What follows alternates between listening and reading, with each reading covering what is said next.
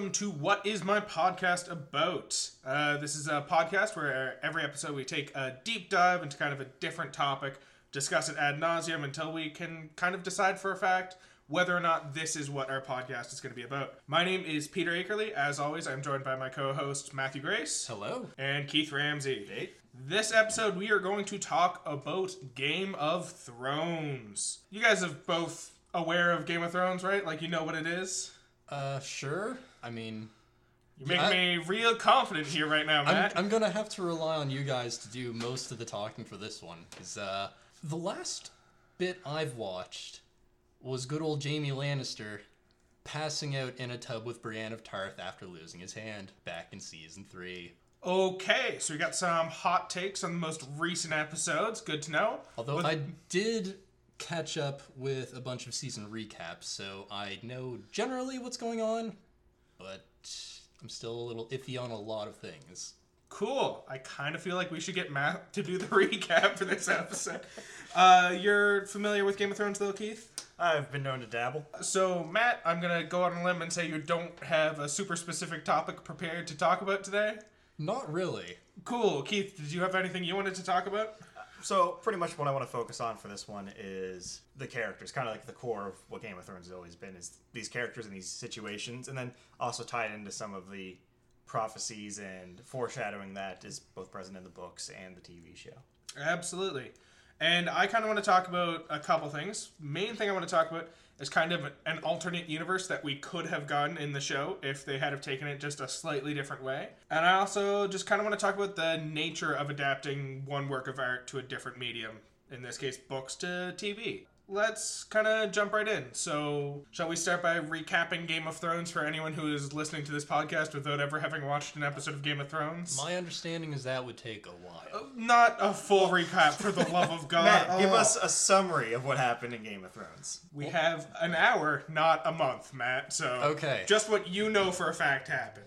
So, the people up north, the Starks, are always scared that winter's coming, that something bad's going to come from the north. So, we start seeing with good old Ned Stark beheading some dude who ran away from his position. Yep. That absolutely happened. So far, so good. And the houses, oh my god. What? I only know the Starks, the Baratheons, the Lannisters. Well, let's just hit the big story beats. What are the big things that happen from there, so progress-wise? Lannisters betray Starks a lot. Starks get the shit end of the stick over and over and over again. Yep, all of that definitely happens. There are some Targaryens on a different continent known as Essos, because it's to the east, and Westeros is to the west. Southos to the south. Sothos to the south, and the Free to the north. The very popular Khaleesi, the mother of dragons, and all of the Dothraki. Yep. I remember them, Khal Drogo. Daenerys has a whole plan about taking back Westeros. She amasses an army over in Essos for so much time that's just spent amassing an army and trying to free Essos so that she can come to Westeros and free Westeros. And when you think about it, from the recaps I've seen, not much really happened with her. Like, she gained the trust of the Dothraki, she freed some slave armies, her dragons grew up, there was a war over there, and she left. The way I kind of see it is everything that she does over the course of a season could have easily just been a single episode dedicated to Daenerys. That is kind of the nature of the show for the first 6 seasons, is it's a lot of content spread out and divvied up where they spend only like a minute of each episode focusing on a specific plot line because they want to jump around and cover everything simultaneously. And then we hit the fast forward button for like the last 3 seasons. Oh, Jesus. It just runs through everything that's left to be done because they've got a contract and they're going to finish up by season 8. And by God, I tell you. And from even the recap, I felt that season 8 was incredibly rushed. So, Khaleesi comes back to Westeros. She starts her conquest, puts a pause on her conquest because the White Walkers, which are essentially ice zombies from the north, start coming through a giant ice wall that they destroyed, and they start to attack the lands of men. The Targaryens and the Starks work together to stop these ice zombies. God, I already feel like this recap is running so long. Ice zombies die, the Targaryens and Starks take over, and then the Starks kill the Targaryens because the Targaryens are apparently mad. Mad as balls. It's a whole thing. We also find out at one point that Jon Snow is technically a Targaryen, even though he's been raised as a Stark, and he kills people and then gets banished. It's a whole situation. And I'm sure we'll discuss it in further detail once we get into the podcast. But if you want to know what happens in Game of Thrones, there's 3 words you need to keep in mind. Death, sex, and slavery, really. Like, that's the main things that happen in that show, just sporadically I'd throughout. also throw in betrayal. It's like betrayal happens every episode, essentially. Yeah, betrayal as well. That's a solid point, Matthew. But You're such a wise scholar. Those points fully match your expectations, right, Matt? You have nothing to disagree with there? Nope. Cool, that's your experience with Game of Thrones, And right? also Sansa. I hate Sansa. Alright, well, let's kind of jump in, and Keith, I'm curious to see what you have to say about the different characters, so let's talk about some characters. So the idea that I had going into this was, it's always been a debate, TV show book-wise, that who is the main character. Yep. And as the series goes on, there's very clearly very prominent characters. So the ones I came up with, which are very central to the plot, even though there might be some debate on those. And you could say it's because the TV show where it went further. There was obviously favorite characters, for example. Even though as much as I love Davos in the TV show, in the books he's not that big. Same with Bronn. Bronn is there for probably 5 to 7 chapters with Tyrion, and he's a side character who gets mentioned or talks a few times. But the actor that played Bronn and the actor that played Davos both did it so well that they end up being very central to the plot multiple times. The ones I have listed for who I think important characters for the whole series, we got Jon, obviously. Yep. Daenerys. Yep. Tyrion. Yep. Cersei. Arya. Sansa. Sorry, Matt. And Jaime. I can get behind those names. Yeah. And I won't debate the fact that Sansa had several key roles through the story. I just hate her. And on top of that, the big debate really didn't end up coming down to Jon and Daenerys, the main characters for the series. Even though the other ones play quite major roles. I feel like for the longest time, even going back to season 1, as soon as Ned went down and was killed off, I feel like a lot of people were like, well, come on, it's going to be Jon or Daenerys. They're really the two that fit the idea of what the main character is. Well, it comes back to the title of the series is A Song of Fire and Ice, and everyone likes to point out that Daenerys is the mother of dragons and she's immune to fire, and Jon has Snow as his last name. You don't get much icier than snow, except I guess hail, maybe. I never saw that connection. Never. Oh, I'd say that hurts, but also I'd be surprised if you knew both their names or knew those 2 facts about them to make the connection. You watch during this conversation, Matt's just going to drop some random knowledge on us that we don't even know. Oh, I would love it if that happens. Oh. Actually, in this chapter, they explain that. But what about Daenerys' uncle, Aemon III? He was the truest of the Targaryens. Let's not get our hopes up, guys. My hopes are set, right at the ceiling right now, Mike. You're safe. Matt? Not Mike. I don't know what that was. So, did you want to talk about any of the characters in depth? So there's a few characters I felt, especially going into the last season, which I'm pretty much focusing on using examples going back. I found that most of those characters, even though there was quite a bit of hostility online about who had a good character arc and stuff like that, I felt all the characters, even as rushed as the last few seasons were handled pretty well, and all the characters ended up logically where I would see them ending up. Absolutely. I definitely agree with that. So Sansa's storyline has always been about her kind of doing away with her childish ideas of what power is, and yeah, because at the beginning of the series, she's just, for lack of a better term, she's a silly little girl who's obsessed with marrying a prince so that she can one day become queen. And then she realizes that princes are sometimes just dicks, just complete and utter dicks. And she has just a long story of bad things happening to her until she gets to the point where she realizes, maybe don't wait for a knight in shining armor to come save me. Maybe I should be the badass that I was born to be. And she learns political intrigue from pretty much the best in the game, Cersei and Littlefinger, throughout the series. Yeah. And her story goes from her being trapped and helpless to relying on others to get help. Really, Tyrion's the only one who respected her in any sense, and she learned his political method. She learned Littlefinger's when he went to the Vale with him, and then finally ended up in the north and saw the ruthless and aggressive moves that need to be made as well, which she employed at some points. I would argue she kind of learned from Daenerys, but rather than taking on Daenerys' political methods, rather than learning from them, she just kind of learned what they were and then used those against Daenerys to her own ends, because she had learned so much from the others already. Of course, and when the show went past the books as well, just the way that Sansa's story was going,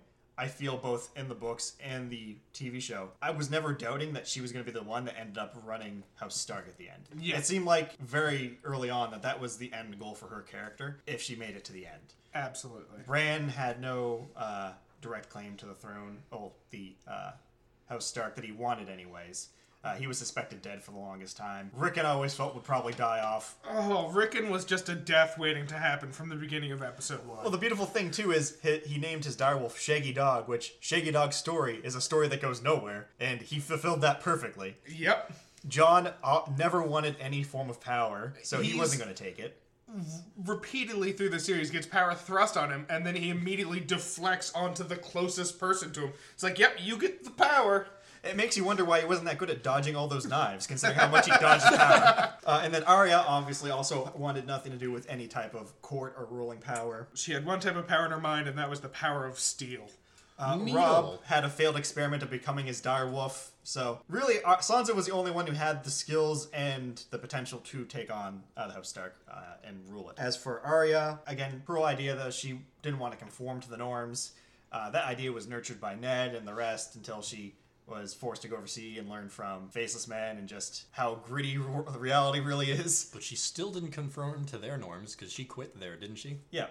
She's wild and untamed, and that kind of reflects in her story too at the end. She ends up going on to sail across the sea and see what's west of Westeros. And if you know how a map works, it's probably the other end of Essos. Yeah, it's probably Essos. It's probably like Asshai. Yeah, Asshai, all that fun stuff with the, what was it, the Dark City or something like that in the Yeah. Black Sea. Yeah, Where, it's just, she's gonna find out. I'd love it if there's a sequel series, though, that's her, like, sailing west of Westeros, and then somehow just, like, ending up in Europe. Not even, like, fantasy Europe, like, modern-day Europe. It's like, how the hell is this what's west of Westeros? Oh, so the world of Westeros, or what's the name? Planetos. The world of Planetos is flat then. Yes, of course. To clarify, Earth is not flat. Planetos is absolutely flat, flat. yeah. Or it's just Russia if she sails west and gets to Europe. Matt, I don't know how to break this to you. There's no ocean between Russia and Europe. I know. Yet. Which is where your analogy falls apart, kind of. But my plan is that she sails from Westeros to the west and lands up at the west coast of Europe. So she's actually sailing from Canada, and the globe's just inverted. I mean, there was that theory a long time ago Polar that... shift. What was get it? it. The world of Westeros was actually not magical. It just was suffering from nuclear fallout. I do like that theory. And a little fun fact, too, the Westeros map is actually just a really exaggerated map of the UK. Yeah. Yep. And then, let's see, for the next character we have here, might as well stay in that pool of characters as well. Tyrion, great story arc. And now, a lot of people did complain as the series went on. He just seemed to get stupider and stupider. I feel like his weakness ended up being family, just like every other Lannister, apparently. Every other character's weakness is family, not just the Lannisters. Not Daenerys. Oh, yeah. Okay. Daenerys doesn't have that weakness, mostly because Daenerys doesn't have a family, except for the nephew that she really doesn't want to acknowledge as her nephew. I know, she's being pretty psyched about what happened to her brother. We have, like, every one of the Starks' weakness is their dedication to family. I guess you could call it Sansa's strength instead of her weakness, but regardless. And then, yes, every single one of the Lannisters, their fatal flaw is their dedication to their family. Tyrion misjudges his brother and sister and assumes they'll do the right thing, even though they've repeatedly proven that they won't. Well, the thing with Jaime, trusting of Jaime to do the right thing, I feel like Jaime does hit those beats. But for Cersei knows him well. And I feel the issue with Tyrion wasn't so much that, aside from the decisions he made that can be viewed as stupid and the war aspect, I feel his character hit all the beats that I expected Tyrion would. Tyrion would trust his brother to help him end the battle before innocents are killed. He would try to save the people of King's Landing like he's done multiple times. He's never wanted that city sacked.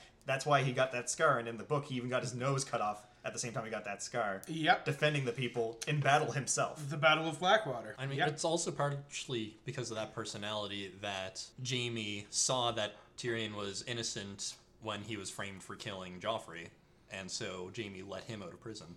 Yeah, because he trusts his brother. He knows that his brother does, aside from Cersei, really, trust the family. Yeah. And even though he doesn't have that relationship with Cersei where he'll die for her, essentially, he's not going to actively go against her up until this point. He'll do whatever he can to, cause her discomfort or annoyance, but he hasn't actively, plotted to murder her in any sense. Yeah. Even though she has, on repeated occasions, proven that she is of the opposite mind and will do whatever it takes to make sure Tyrion just ends up dead at the end of the day. She's multiple times plotted against her own brother. Yeah, she's crazy. And actually, with Cersei too, I'd say out of all the characters I listed, Cersei was the one I was disappointed the most with going into this last season. Previous seasons and the books keep building her up as being female Tywin. Yeah. She has all the skills that Tywin and Tyrion have, but she can't use them properly because no one takes her seriously because she's a woman. And she's the one that ends up ruling the kingdom after all the shit hits the fan. She was the one that comes in on top of the chaos until obviously Daenerys shows up. But the last couple seasons, she's getting scenes of her just standing in a tower and drinking wine. Yeah, it's her in the same tower drinking what I assume is the same glass of wine, staring out the same window for like 3 seasons in a row. And it's her like talking to whoever happens to be standing next to her in that scene. Which is a shame too, because the plot point that put her in this position was when she blew up the set. Yeah. This huge plot where she gathered all this wildfire and had all of her enemies corralled into a single spot waiting for her trial, and she killed them all in one move. Slight reaction to that point. Her son, who was king at the time, kills himself in response to that. I imagine that might have had a negative impact on her and might be some of the reason. You know what? I'm not entirely certain, but she might actually be looking out the window he jumped out of, and that might be why she keeps looking out that window. She's like, shit, the stuff I did led to my son jumping out of this window. I think that would lead me to drink a glass of wine and stare at that fucking window for months on end. And with the end too, some people I saw quite a bit complain about, they built up this character of Cersei to be strong and powerful and all that, and when she dies, she's just there crying, begging for her life. And I didn't have a problem with that. That felt like the character of Cersei. She actively puts on this hard exterior, and you see her point of view chapters in the books going back to that. You get that emotional innards of herself where she's very concerned about things, her children, and that was just her breaking, essentially. Yeah, and in the recap that I watched, I kind of chuckled at her death scene because I found it kind of funny metaphorically. Monster! Sorry, Metaphorically, that she was crushed by the weight of the castle. She was crushed by the weight of the kingdom. You know, I said he was going to say something that we didn't think of, and he just did it. He absolutely did.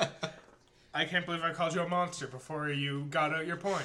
You're still a monster for laughing at a character's death, but a monster with a point nonetheless. Here's the funny thing. The opposite to Cersei, Jaime. I feel Jaime had the best character development through the whole story. Oh, I love Jaime's development. Like him going from the Kingslayer, that's who his character was at the beginning. A man who served to protect his king and killed him because he realized his king was evil. And that has left him with a bit of a negative reputation with all of the people in the world. And him just kind of growing as a person and becoming a better person.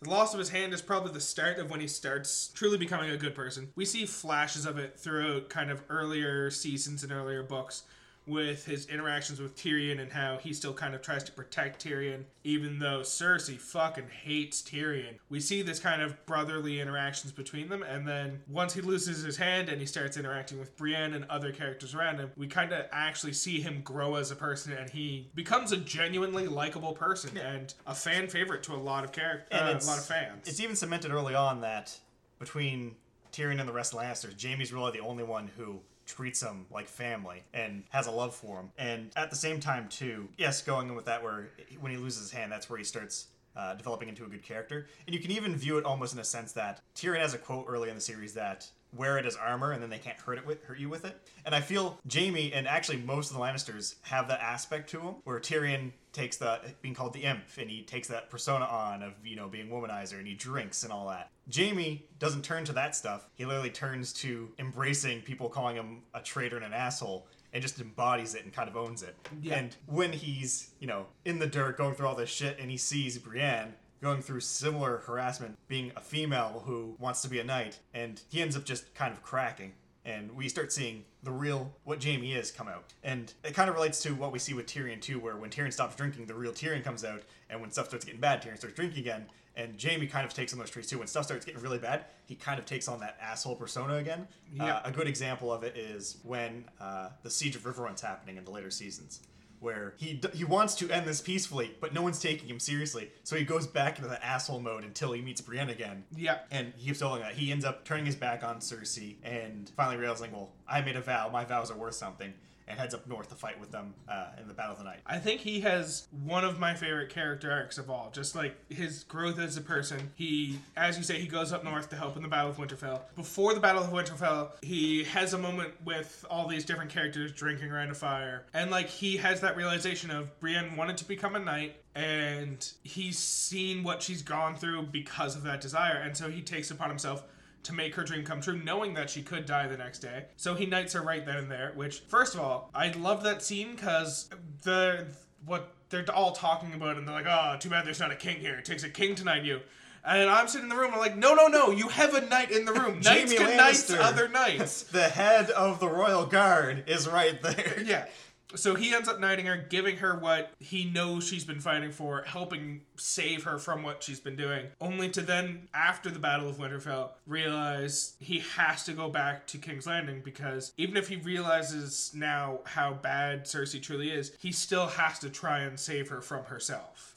And the thing about that, too, is there's a few ways you can view that. As soon as he said he was going back to King's Landing, first off, I think no one had any doubts about the fact that Jaime would be in King's Landing and share the fate of Cersei. And actually, part of me was like, are they actually going to get out of King's Landing and just kind of disappear? And like the whole thing about, the Valonqar idea of her being killed and all that stuff, is that going to be like something we never see because it happens eventually, but not part of the story?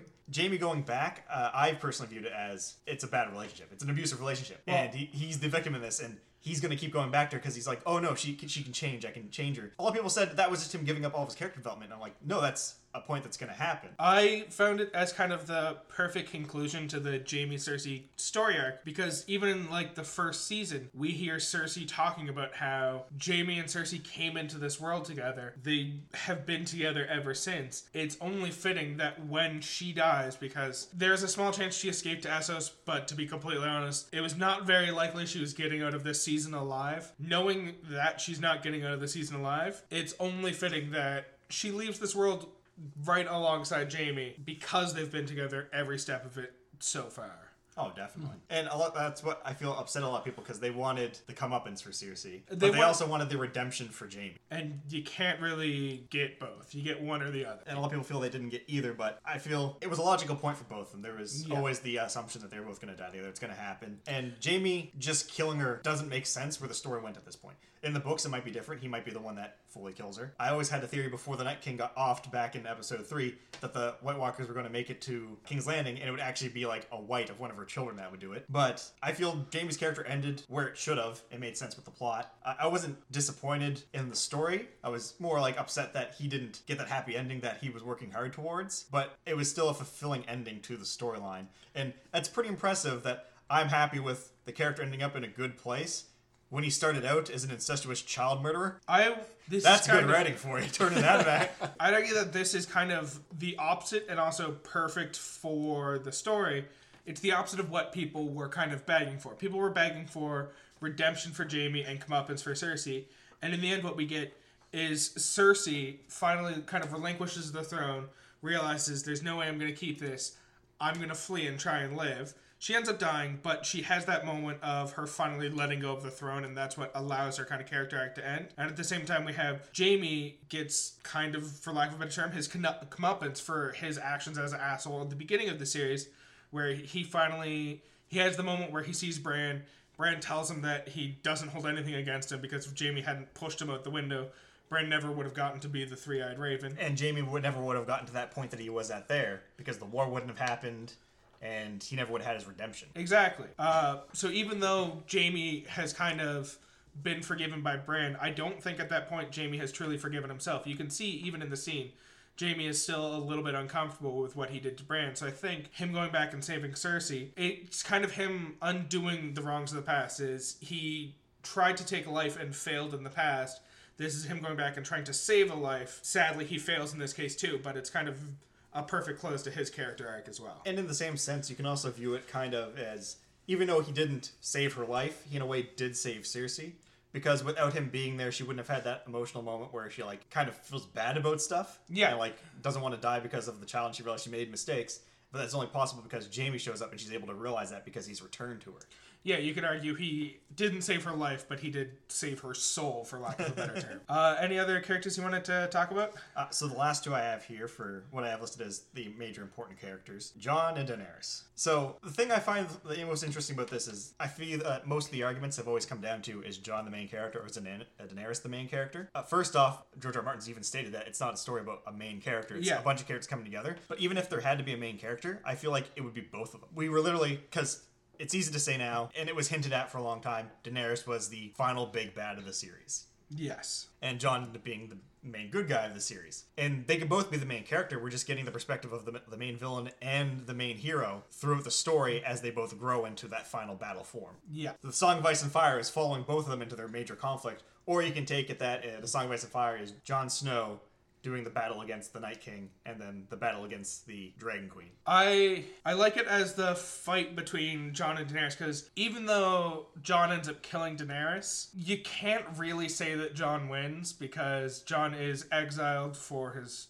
crimes, in air quotes. It's really what would happen in a literal fight between a fire and an ice. They're both just kind of destroyed by the whole conflict. In the end, I would argue that Jon kind of gets exactly, maybe not a good ending, but it's exactly the ending he wanted, where he's no longer in charge of anything. Sure, he got banished and he was forced to take the black, but if you watch the last scene of the series, I don't think he's a part of the Night's Watch. I think he's going north with the Free Folk, and he's just joining the Free Folk. He was discharged from the Black Watch because essentially he died in service, right? Yeah. Yeah, your watch has ended, so he is free from the vow he and he made. never rejoined them. He just went up north alongside them. Well, the problem I had with that whole thing was, it was really what? The Unsullied that were like, he has to be punished, send him north. And then they left. They left. Literally, when he's talking to the Starks, saying their goodbyes, the Unsullied are on a boat getting ready to leave. They just have to kind of stand there, are they gone? Okay, come back. My argument about that is I think Bran knew that Jon didn't want to ever have to consider taking power again. I think Bran, using his power to banish Jon and force him to take the black, wasn't Bran actually trying to punish Jon. I think Bran was giving Jon exactly what he wanted, which was his freedom and telling him to go north. Yeah, Jon has always lived his life by duty. The phrase that comes up multiple times is, love is the death of duty, and he has to make that choice. It happened with Ygritte, and ends up happening with Daenerys. The Daenerys storyline, too, his romance with her, I feel like it could have been so much better if it wasn't rushed, and it would have had more impact. And then it just kind of made him whiny in the last season. It's my queen, you're my queen. That's all he was saying. And even before he stabbed her, you're my queen forever. Stab. With that, it was supposed to come off as Jon Snow is sad and he's going up north to kind of just live out his life.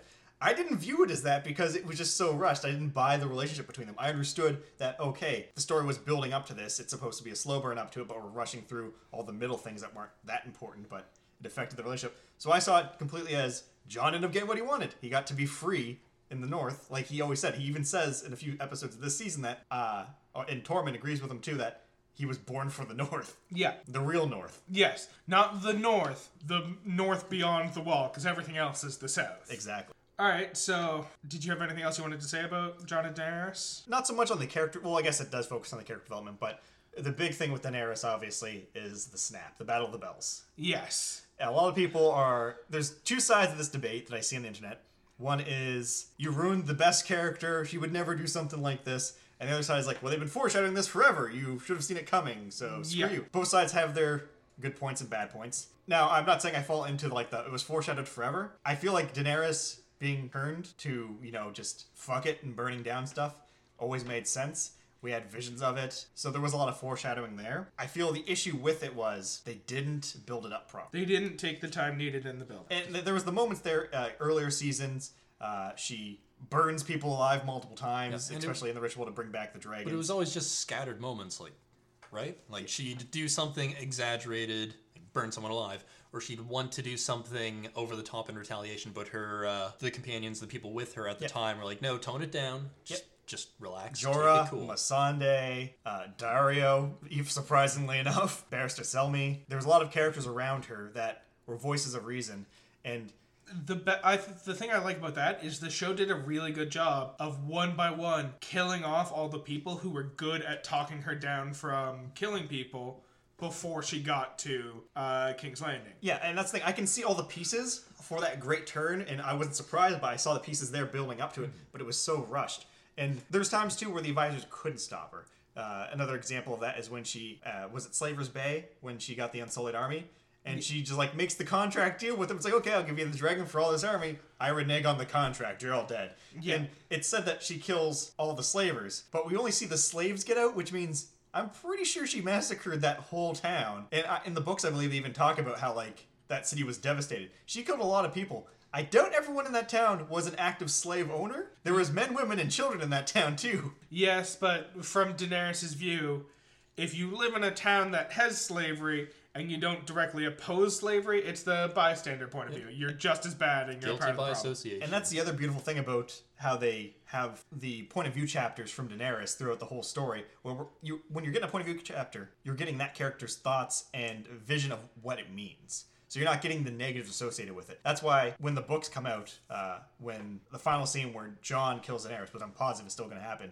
it's probably going to be from Jon's point of view, and that's when we're going to get that flip of like, oh, this is what's been going on really the whole time. Yeah. And because of that, there's, all of her advisors are dead. She doesn't trust Tyrion anymore because Varys betrayed her, and clearly Tyrion knew about Jon's heritage, and so she knows Jon betrayed her as well. Because she trusts no one. Because Sansa messed that up. Sansa couldn't keep a secret for 5 minutes that Ned Stark kept for 25 years. Yeah. So we've started talking about the final episode, and that's kind of what I want to talk about with my kind of idea of an alternate universe, is just like a few subtle changes in the last 2 episodes and how amazing of a story we could have gotten out of that. Like, what if Sansa died and the Matt, secret stayed secret? What if Ramsay was right?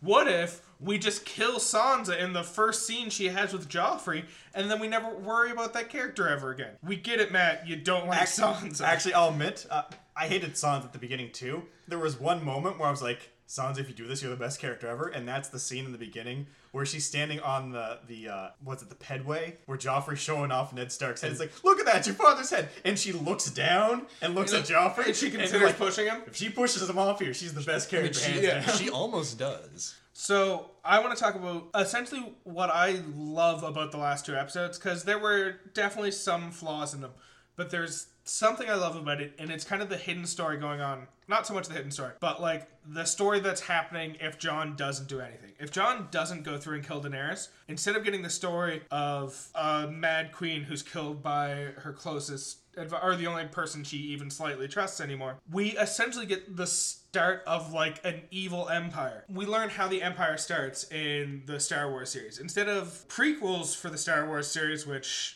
do a really bad job of telling any story, let alone how the Emperor got into power, we actually get to see how Daenerys goes from a simple girl who's trying to help her brother get on the throne to a girl who realizes she should take the throne for herself because she's the only one who can do what's right. Seeing her get on the throne and seeing how her ideologies have just slowly been warped over time to the point where she realizes that the only way for the world to be good is if she rules with an iron fist. And it's like, if Jon hadn't have killed her off, we would have gotten a really fascinating look into like how a dictator comes to be in charge, how they keep that power, and like all of the choices that they make in order for the greater good, for lack of a better term. Her goals of saving the world through world domination. And I think it could have been a fascinating series of just... Oh yeah, and even if they just gave her some time as a ruling party and not just died immediately, that could have set up some interesting dynamics leading up to Jon realizing like, oh, Tyrion was right, I have to end this. And you could even have that Tyrion did die,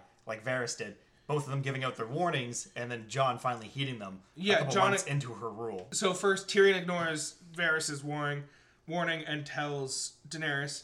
Varys ends up dying for it. Tyrion ends up warning Jon. Jon ignores Tyrion's warning. Tyrion ends up dying for it. Finally, the message is in Jon. He sees Daenerys actually ruling Westeros with an iron fist. All of the evil Unsullied that are now just marching across the land, killing anyone who opposes Daenerys.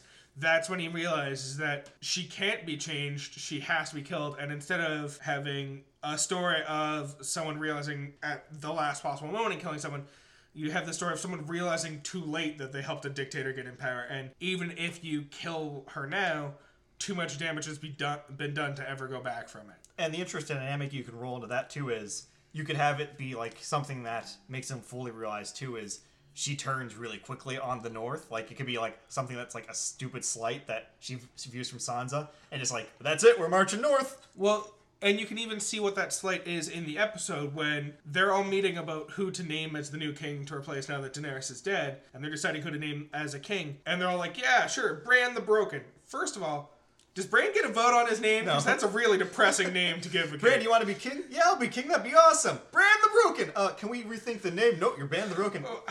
Bran the Wise? Bran the Three-Eyed? Nope, Bran the Broken. So during that whole scene, we see Sansa say, we've gone through too much for the North to ever bend the knee again. You can be king of the Six Kingdoms. The North won't bend its knee. The North will be its own free kingdom, sovereign land as it has been for generations before this. And we get that whole line. And if that line had been said to Daenerys after she conquered Westeros, instead of being said to Bran, not even that exact line, just like a hint of her having that thought, Daenerys would immediately snap and destroy all of the North. And that would be the moment that Jon's like, what the hell have I let happen? How did I get all of Westeros into this position? Because that's the moment where he realized that it came to him. He had the chance to stop it, and he instead let nothing happen. Or instead let everything happen. Pretty much. And with those last few episodes, there was definitely some scenes I feel they could have done a little bit better, because the last season specifically felt like they knew where they had to go, and the story up to this point has been felt it's characters acting naturally within the situation that they're at. And George R. Martin even admit that that's how he writes most of the character dialogue in the story. He realizes a character would be in the situation with another character, and how would they react? And that's how he goes about it, based on knowing what their motivation is. But this last season felt like it was more of a, they need to get to this point, so we need to make them make decisions to get to this point. And that's why I feel characters came off as being stupid. Yeah, it's less of, here's the situation, how would the characters react in this situation? And more so, we need to get to this situation. How do they have to react in this situation to get there, regardless of whether or not their character actually would act that way. And because that other things ended up happening that didn't make sense or lowered or raised expectations in a weird way, the one I can think of the most is the death of the second dragon, where they're coming down and then the scorpion bolt fired by the Greyjoy fleet just takes it down. And mind you, it's a really cool scene, but it puts up this expectation that, oh, the dragons aren't even a guaranteed win anymore, which we then go into the Battle of King's Landing, where, oh, I guess the dragon was all we needed for this situation. The one dragon at that point. And the way they could have done that so much better, cut out that scene of the, like, you can even have that scene where the Greyjoy fleet attacks and maybe wounds one of the dragons, but wouldn't it have been so much better if, in that final scene there where she's attacking, and just before the bells start ringing, a scorpion bolt takes down the other dragon, it crashes into the city, and then the bells start ringing. Right after the dragon goes down, the bells start ringing. So her friends are dead, her trusted advisor she can't trust, and her child is laying dead in the city streets, and you can see people cheering like, oh yeah, we killed one of them, but the bells ring because they're surrendering, and she's like, no. That could have been so much better. So one thing I will say is, because I have seen a lot of complaints about the whole death of the dragon and how that whole situation handled, one thing I will say about it is throughout the series, one thing we're shown is with regards to one dragon dying to the scorpions, the next dragon taking out all of the scorpions, is a dragon is never once been hit by something it saw coming. So they didn't know that the scorpions were there on the Greyjoy fleet. That's how the Greyjoy fleet was able to take down a dragon. The moment Daenerys realized the Greyjoy fleet was there, she got the fuck out of there, and her dragon wasn't hit. Then when she actually goes to assault King's Landing, she's seen what the scorpions can do. She knows they're going to have them on every fucking tower.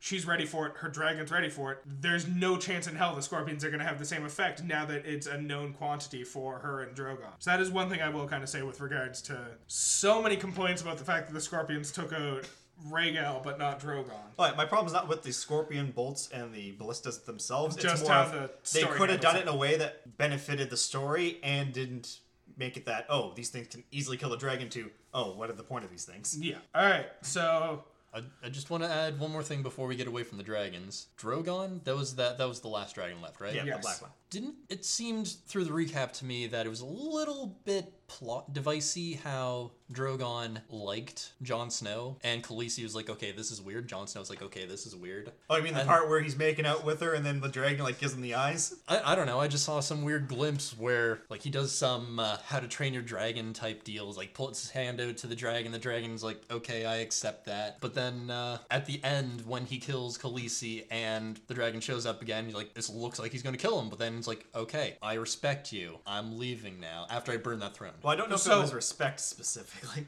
I I have points about this because there's two main theories I've seen online, and one I think is a lot more likely than the other with the whole dragon destroying the throne. One, so the two main theories break down to either the dragon is super smart or the dragon is super dumb. The super dumb theory being that my mother is dead, there's a pointy thing inside of her, oh look, a chair made of pointy things, that must be what got her, which I don't think is the case. The belief that, like, the dragons are super smart, because it's repeatedly said throughout the books that, like, dragons are some of the smartest creatures in the entirety of Westeros and all of the world.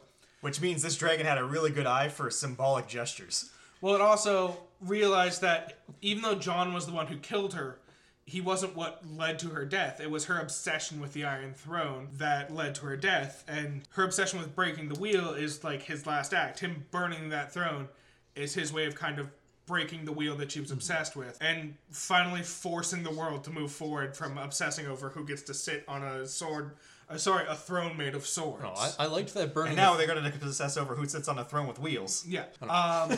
As for why Drogon liked Jon, I think that probably comes back to the fact that in the entirety of the dragon's lives, the only Targaryen that they've ever known has been Daenerys Targaryen. So the first time they met Jon, the fact that he's a Targaryen and he's her nephew, he probably smells, or they can probably sense the Targaryen blood inside of him.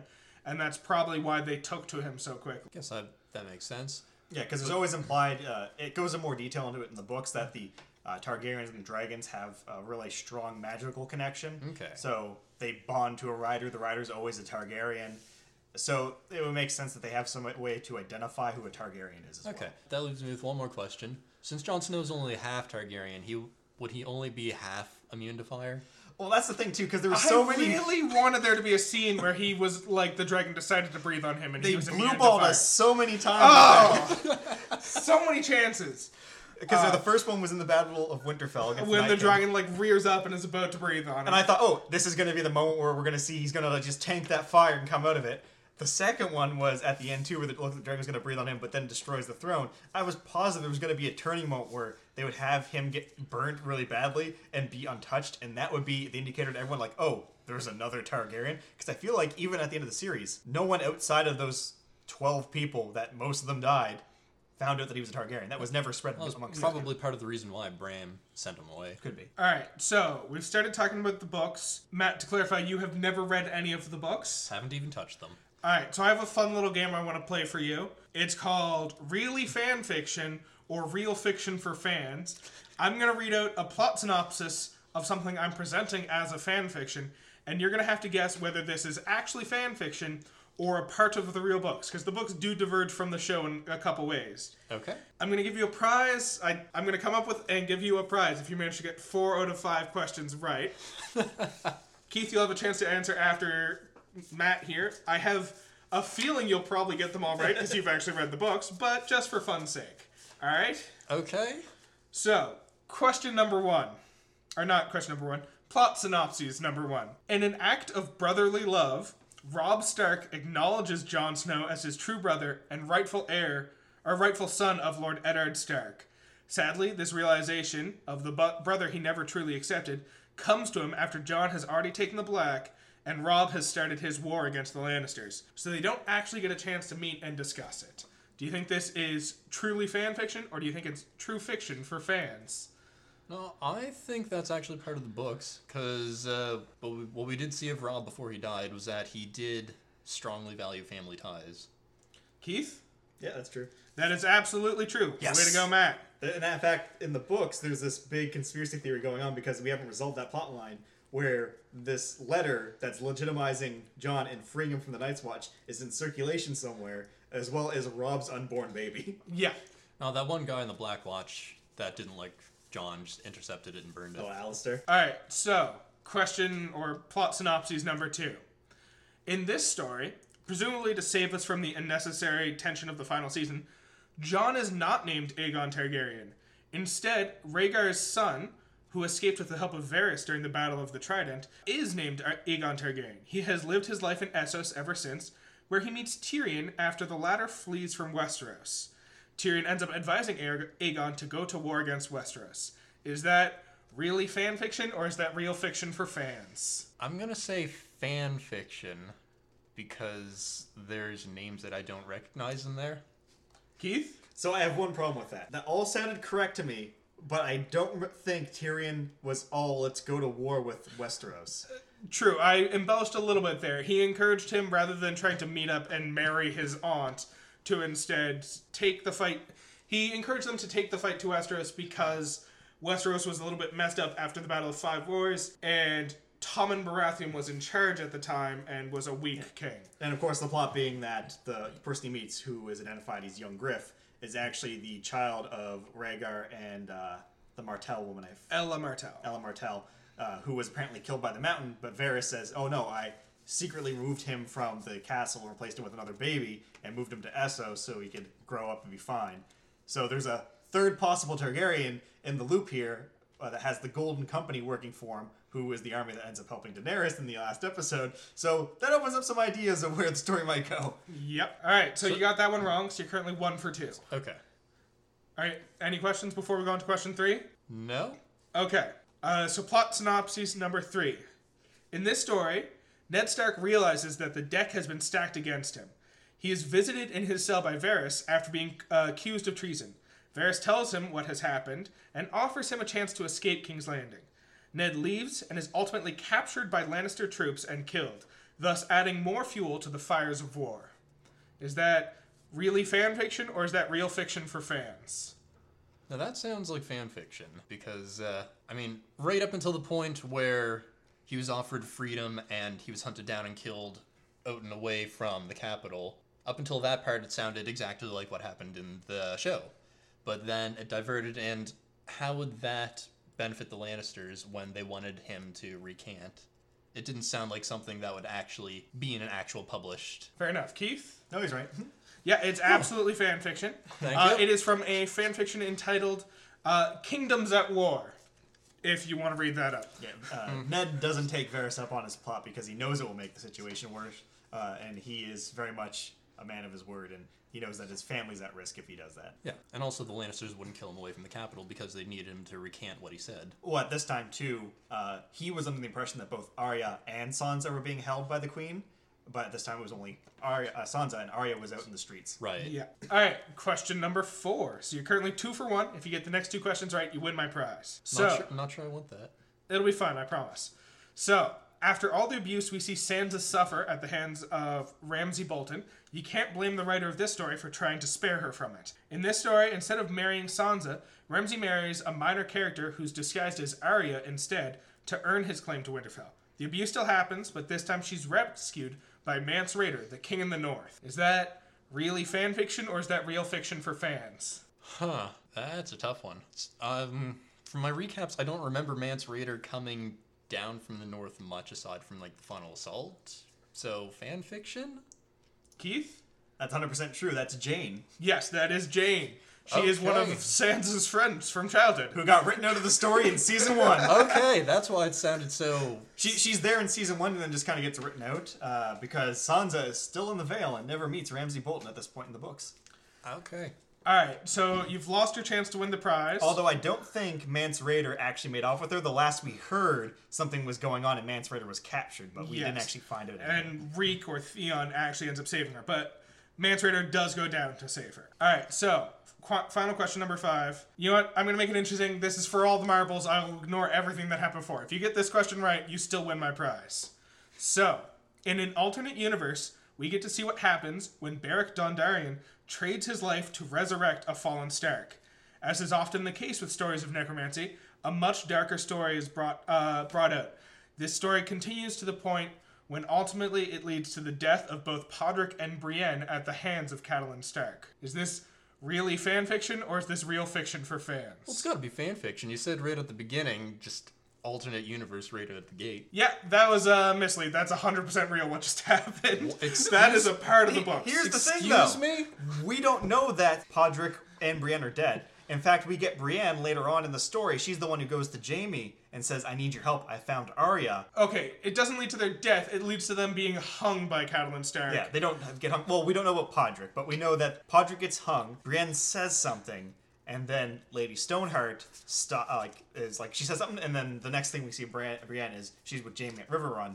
So the implication is that she is going to lure Jaime to Stoneheart for revenge. to save Podrick. Yeah. So they dabble in alternate universes in the books? No, that the alternate universe was a mislead. Okay. That actually happens in the story. Okay. That is a real life story thing that happens. Yeah, because there's a few things that are in the books that didn't show up in the TV show. For example, Lady Stoneheart never happened, so there's a lot of plot points that were missed with that, especially the Brother Without Banners going dark. That Yep. means we have Barrack until the end, which he's dead by book 3 Yes. permanently. Yes, because he trades his unnatural life so that Catelyn can have some unnatural life of her own. Yeah, so obviously going into last season, like, well, Barrack's got to die at some point. He's not going to live through this. He's been Yeah. dead for like 3 books. Another big one that we mentioned as well, Aegon and the Golden Company, was a plot I was really excited. Like, that's one of my favorite ones in the book going on right now. Yeah. Even though it's like the hints of like, oh, is he a real Targaryen? Is he a fake Targaryen? We know that there's the prophecy about a Murmur's dragon, so a puppet dragon that's pretending to be a Targaryen. The freaking Martell and Dorne conspiracy, which is another really good plot point that was just kind of swept under the rug. Yep. It was a lot of them just seeing a whole like story arc and realizing we barely have time for the story arcs we have. We're gonna end up rushing the last 2 seasons. Let's just ignore that story arc and not deal with it, and instead keep this different character alive. Like for instance, Robb Stark marries a completely different person in the books, and she survives and just doesn't go to the Red Wedding. Whereas in the show, I believe that's another Jane Westerling. yeah, Jane Westerling. Because Jane Westerling and Jane Poole. Jane Poole is the one who marries Ramsay. Yeah. She survives. The Targaryens or not the Targaryens, the Lannisters allow Jane Westerling to live, but like keep her as a prisoner to make sure that Ron doesn't have an heir out there anymore. Well, I remember there was like a plot where it's like, oh no, she took the moon tea, which is like supposed to abort the pregnancy. But then there's hints that she's not taking it because she actually did love Robb, even though she was set up to marry him to cause the issue. And then the Blood Running happens, she's not there, so she doesn't get stabbed like wife in the TV show. Stabbed right in the uterus. So that's why there's the plot of like, oh, there's actually a baby out there that's Robb's heir, and there's also this letter circulating around that is going to free Jon Snow from the wall, but oh, he got stabbed. Yep. Also, Alistair Thorne, not present in the stabbing. He's up north. He's at Hearthome, I believe, at Yeah. the time of this. Which, boy, if it's anything like the TV show. It's just a whole bunch of fun little stories that aren't really touched on. Well, the other fun thing, even though it's kind of like off topic of the TV series, Alistair Thorne, the whole reason he's at the wall in the books is because he refused to support the Baratheons. He was 100% pro-Targaryen, and we always say, fuck you, Jon Snow! Yeah. So that kind of brings me to kind of my last topic I want to talk about. I don't know if you guys have anything else you want to talk about beforehand, but the last thing I want to talk about is kind of the act of adapting something from one work of art to something else. So in this case, the process of taking books and adapting them to a TV show. And like how that Sam character at the end adapted all of their life's events into a book. Very on the nose Lord of the Rings reference. Yes. Hated that. I hated that entire moment. It was so tongue-in-cheek, which is not what the show is about. Look, I liked moments of that scene, but there were things too. I was sitting there, I was like, okay, Davos being the one in charge of the ships makes sense. Bronn in season 1 had to explain to him what a loan was. Yeah. And now he's Bronn being Master the Master Coin. of Coin. That doesn't make sense because he doesn't have like a massive amount of wealth, and yet he's now responsible for loaning money out to the entire kingdom. Regardless, I hate that tongue-in-cheek moment of I've written a book and I've titled it A Song of Fire and Ice, and Tyrion just being like, oh, I wonder how I fare in this book. I'm sure he treats me kindly. Not exactly. Well, he must treat me unkindly then. Not exactly. I don't feature at all. Yep, there's the one. It would have been better if it's like, I hope he treated me kindly. It's like, well, you spent 8 pages describing your penis. That's a part of the books, man. Yeah. Be ready for that when you decide to read it. Great. Alright, so kind of the act of adapting. And there's a whole bunch of different arguments out there about, like, what needs to happen when adapting a book and what's kind of owed of the person adapting to the person they're adapting the work from. For instance, what's owed of the showrunners? What do they owe to George R.R. Martin when adapting his work? What do they owe to the fans of Game of Thrones? And that brings up a big argument about elision, which is kind of the intentional omission of different story points. This brings up a fascinating story that I found about when I was kind of reading up on the act of transposition and adaptation of different works. There's a movie called Greed from 1924 where someone tried to adapt a book to a movie, except he tried to do it shot for shot, word for word. He tried to get every aspect of the book into the movie. The movie he finally shot and cut came out at 9 hours long. The studio was like, nope, let's cut that down a little bit. And he was like, fine, I'll cut out all the, like, not super necessary scenes. He cut it down to 4 hours, And he was like, this is the movie you get. You don't get to cut it anymore. Here, have this 4-hour movie titled Greed. That's the director's cut of Greed. Then he walked away and he was like, this is the movie you get. And the studio was like, all right, he's not here right now. We're going to cut that down further to 2 hours. And it ends up a nonsensical piece of trash because they cut out every story arc of it just to make it fit in 2 hours. And so, like, the fact of the matter is, anytime you adapt a book into a movie or anything into anything else, you have to, like, intentionally omit some shit, because otherwise there's just not enough time in the world to cover everything. Oh, definitely. And they were also set very clearly on, they want to do this in 8 seasons. And you can see where they realized, oh shit, we don't have that much time left. Let's kill all the Dornish men. Yeah. So how fast did they wrap up the war against the White Walkers? That was Depends on where you want to start it. Well, once the fighting occurred and they had to realize, okay, we have to get together and fight this now. Oh, It- 4 episodes. It was 4 episodes between them breaking down the wall and then being defeated. After a build-up over, 7 seasons? Yeah, 7 seasons at that point. Well, that's not so much with the adaptation, but the interesting idea that idea was, oh, everyone's fighting over the throne, but the main point is the throne's useless. We got to stop the Night King. And then they flipped it on you, and it's like, oh, the Night King was useless. The actual story's about the throne. So that also brings up kind of the opposite of elision, which is interpolation, and the fact that, like, we can't get everything from a book. Books oftentimes take the perspective of different characters, and we get to see what they're thinking, what they're feeling at different times. Yeah, in the books we even get their thoughts, which is hard to do in any type of TV or movie. So in order to kind of convey some of the information that we don't get to do, they oftentimes have to create whole new characters to fill the role of the one who passes on this information, or just give characters bigger parts. Like Davos, as we already said, amazing character in the show, one of my favorite characters in the show. He is nothing of a character in the books. And another example for that, too, is the character of Gendry. Gendry has another sibling, which I believe is Eric Storm, Yeah. who their stories get mixed up because it's Eric Storm that is the one that Melisandre wants to, bloodleech him and kill off all the other kings, when Gendry had never left the Brother without banners. He was never picked up by her. So him and Arya just kind of went their own separate ways because he wanted to stay with the Brotherhood. Yeah, and then there's also kind of other, like we've already discussed the fact that in the books, Robb has a wife, or marries a woman named Jane, and they have a whole story. And then in the show, for reasons I haven't yet to fully understand, they replace her with a woman from Volantis and have her be his wife, and she's a combat medic, and she goes with him everywhere she goes. They just need to kind of introduce different characters. And so it's kind of this idea of when you're adapting something from one medium to another, you have to understand the idea that some things need to get cut, some things need to be added. And it raises the question of, like, what is your responsibility as someone who's doing the adapting? And, like, people always talk about the accuracy of the work, but there's different degrees of accuracy and what exactly you're aiming for. Because you could be aiming for accuracy of aesthetics, which is stuff like what Buddy tried to do in 1924 with the movie Greed, where everything was exactly the way it was described in the book, and you end up with a 9-hour movie. You could end up aiming for, like, accuracy of, like, theme, where, like, you have a fantasy book or a series of books set in a world called Westeros, and there's magic and all this stuff. And I think that's mostly what they were going through in this show. They tried their best in the first 3 or 4 seasons to aim for, like, supreme accuracy where everything was the exact same. Oh, of course, season 1 is pretty much book 1 on wholesale. And then by the time they get to season 6, they've shifted from that, and it's no longer about accuracy or exact accuracy.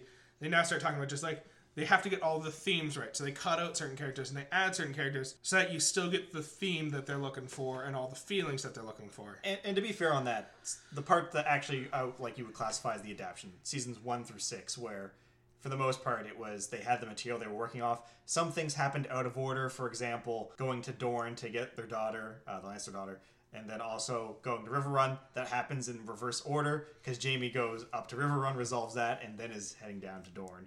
In the series, though, he goes to... Wait, no, it's the other way.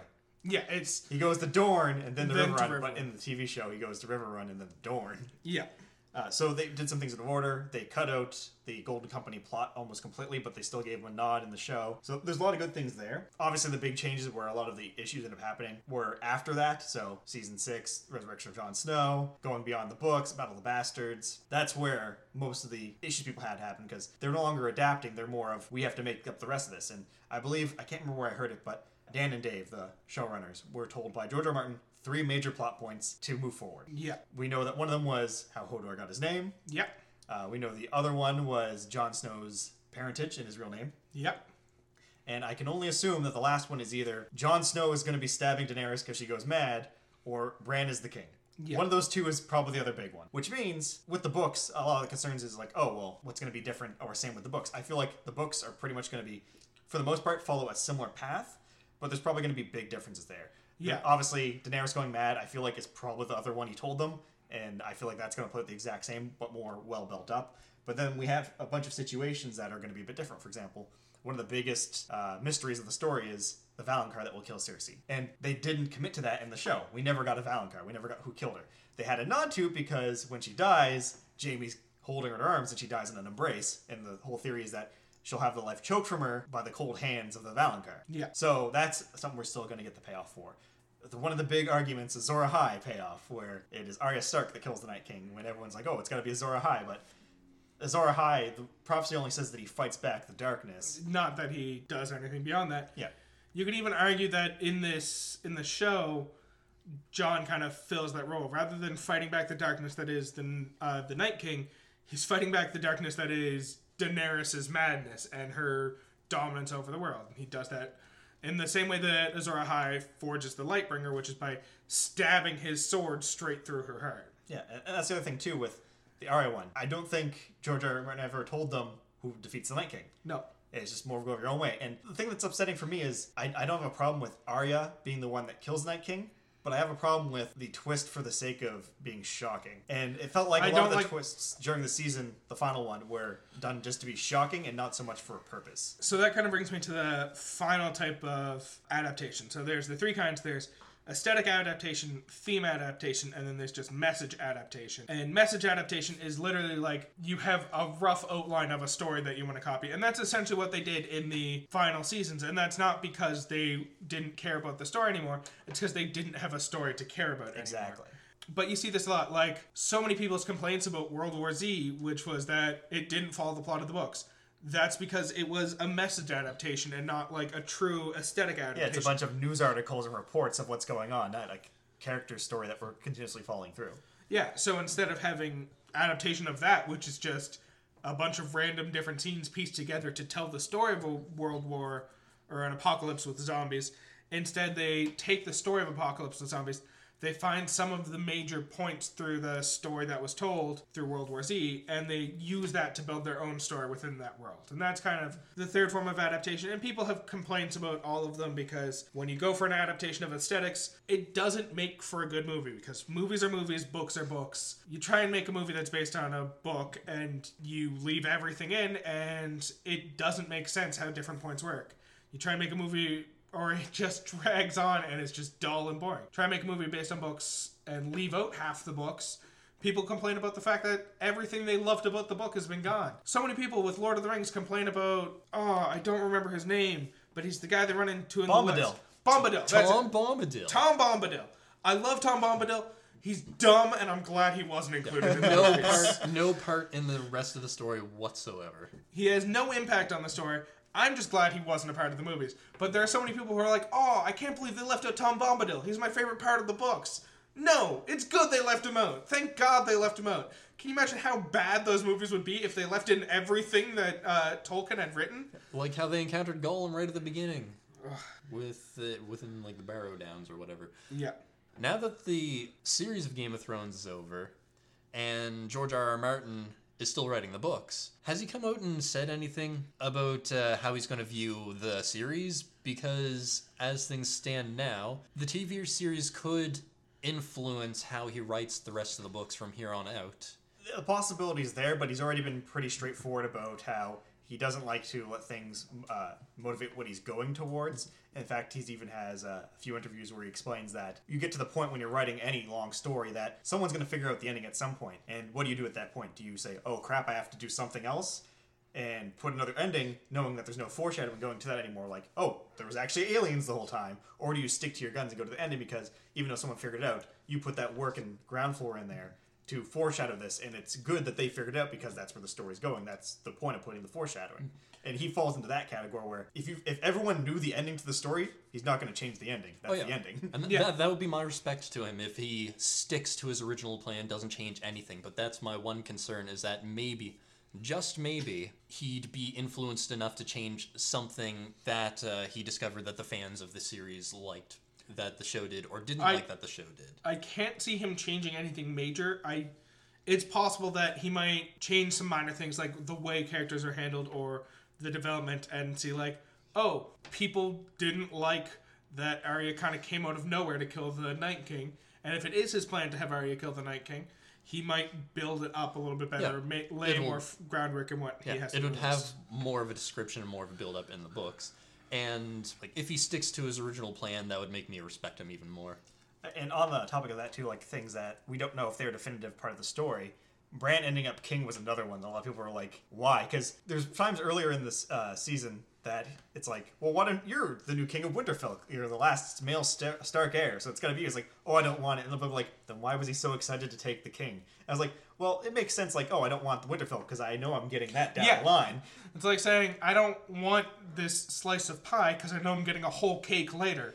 And there's so many funny ideas too about this, because it probably came off poorly because there was no build up to it. But we now have to live with the idea that, did Bran actively influence things to put himself on the throne at the end? Was that part of his plan? Is it even Bran is the three-eyed raven that's manipulating him? Was Bran really the villain the whole time? I just don't like how Bran essentially ruined Hodor's life and killed him just so they could get away in the end. I mean, it had to happen though. It had to happen for him to survive. To be fair, that wasn't even like Bran ruining Hodor's life. That was, what's her name that was with Bran ruining Hodor's life, because she was yelling at Hodor while Bran happened to be warged into Hodor, and that sent the message back. Bran wasn't trying to communicate that message to Hodor. Hodor was just trying to hold a door, and the girl was shouting shit through Bran at him back in time. Yeah, a lot of people are upset about Bran. Some people don't really care. I'm fine with Bran, because him going from, the boy who wanted to be a knight, becoming a wizard, then becoming king, actually is a cool plot, and would be the standard plot in most fantasy novels you would read too, even though Game of Thrones tries to subvert that. But, my god, some of the jokes that came out of that were so goddamn good. Yeah. My favorite one I heard was, damn, Jaime Lannister's king-slaying game is so good he tried to kill the king back in season 1. I love that moment where they, try and subvert the genre and have it end with, Samuel being like, well, if it's truly going to be the king of everyone, shouldn't everyone get a vote? And everyone's like, ha ha ha, no. I loved that moment. Yeah. And then they end up agreeing oh, well, I guess Bran, because stories and all that stuff. And Bran just agrees with this? It's like, come on, if we elect Bran, that will break the wheel that Daenerys wanted to break. It's what you would have wanted. And he's like, okay. Yeah. But Jon Snow's still gotta pay. Jon Snow's gonna go to the wall. I assume you'll follow through on my wishes, because I won't be here to ensure that happens. I also love how, the lords are or not the lords, but Davos specifically is like, hey, Dorne doesn't really have a family anymore. Do the Unsullied want to be in charge of Dorne? You can have the lands and start your families. It was Highgarden. Sorry, it was Highgarden. Do you want the lands, and do you want to, have families? And Grey Worm was like, no, we don't want that. It's like, how rough is it telling a eunuch that they can have families? Also, on top of that, he immediately then goes into when they're voting. He's like, I don't know if I have a vote. You have the power to give away Highgarden, but you can't vote on the king. Yeah, not only that, the power to give away Highgarden, which has already been promised to Bronn at an earlier point. Maybe they don't know that it's been promised to Bronn. Well, Tyrion has been in jail, and he's the only living person that knows about this now. But I do love the idea of, him giving it the Unsullied Highgarden, and then Bronn, coming up to Tyrion, he's like, hey, you promised me Highgarden. And Tyrion's like, share it with the Unsullied, I guess? You only have to wait a generation. No one's going to stop you from taking Highgarden once they're dead. He's going to be the one way that they'll be able to start their families. They'll marry women, and then those women will give birth. It just won't quite be a virgin birth. It'll be a Bronn birth. The only birth you need in Westeros. So I do have one good question in the theme of it being Game of Thrones we're talking about. Yep. What is your favorite death from the series? Whew. Matt, do you want to jump in first? Because I feel like you have less deaths that you know about to be a fan of. My favorite death was a group death caused by Arya that I've seen in the recap, is when she essentially reenacted the Red Wedding, except in reverse. Oh, the Frey pies? The Frey pies. Yeah. That definitely is a good one. That's a pretty great one. I think my favorite isn't even a human death. It's the Night King with his ice spear taking a dragon the fuck out. That was pretty phenomenal to me. Especially because of everything it led to with the dragon burning down the wall with his ice magic. I think that's probably my favorite death. Oh, it's definitely a good one. For mine, you see, I have kind of two. One's more of a joke one, and one's more of a serious one. My favorite joke one is definitely when Bronn saves Tyrion for the first time, and he kills that knight. It's like, do you have no honor? It's like, no, but he did. The guy just threw out the fucking door. Though for my favorite death in the whole series, even though I'm not happy they died, it was still like the best death, I think, and that was Oberyn Martell in The Hound, when he just like, confess, and then he just like, of course, it seems to be the only killing move the Mountain has, as we find out later, where you just crush the guy's skull, because he tried to do that to the Hound.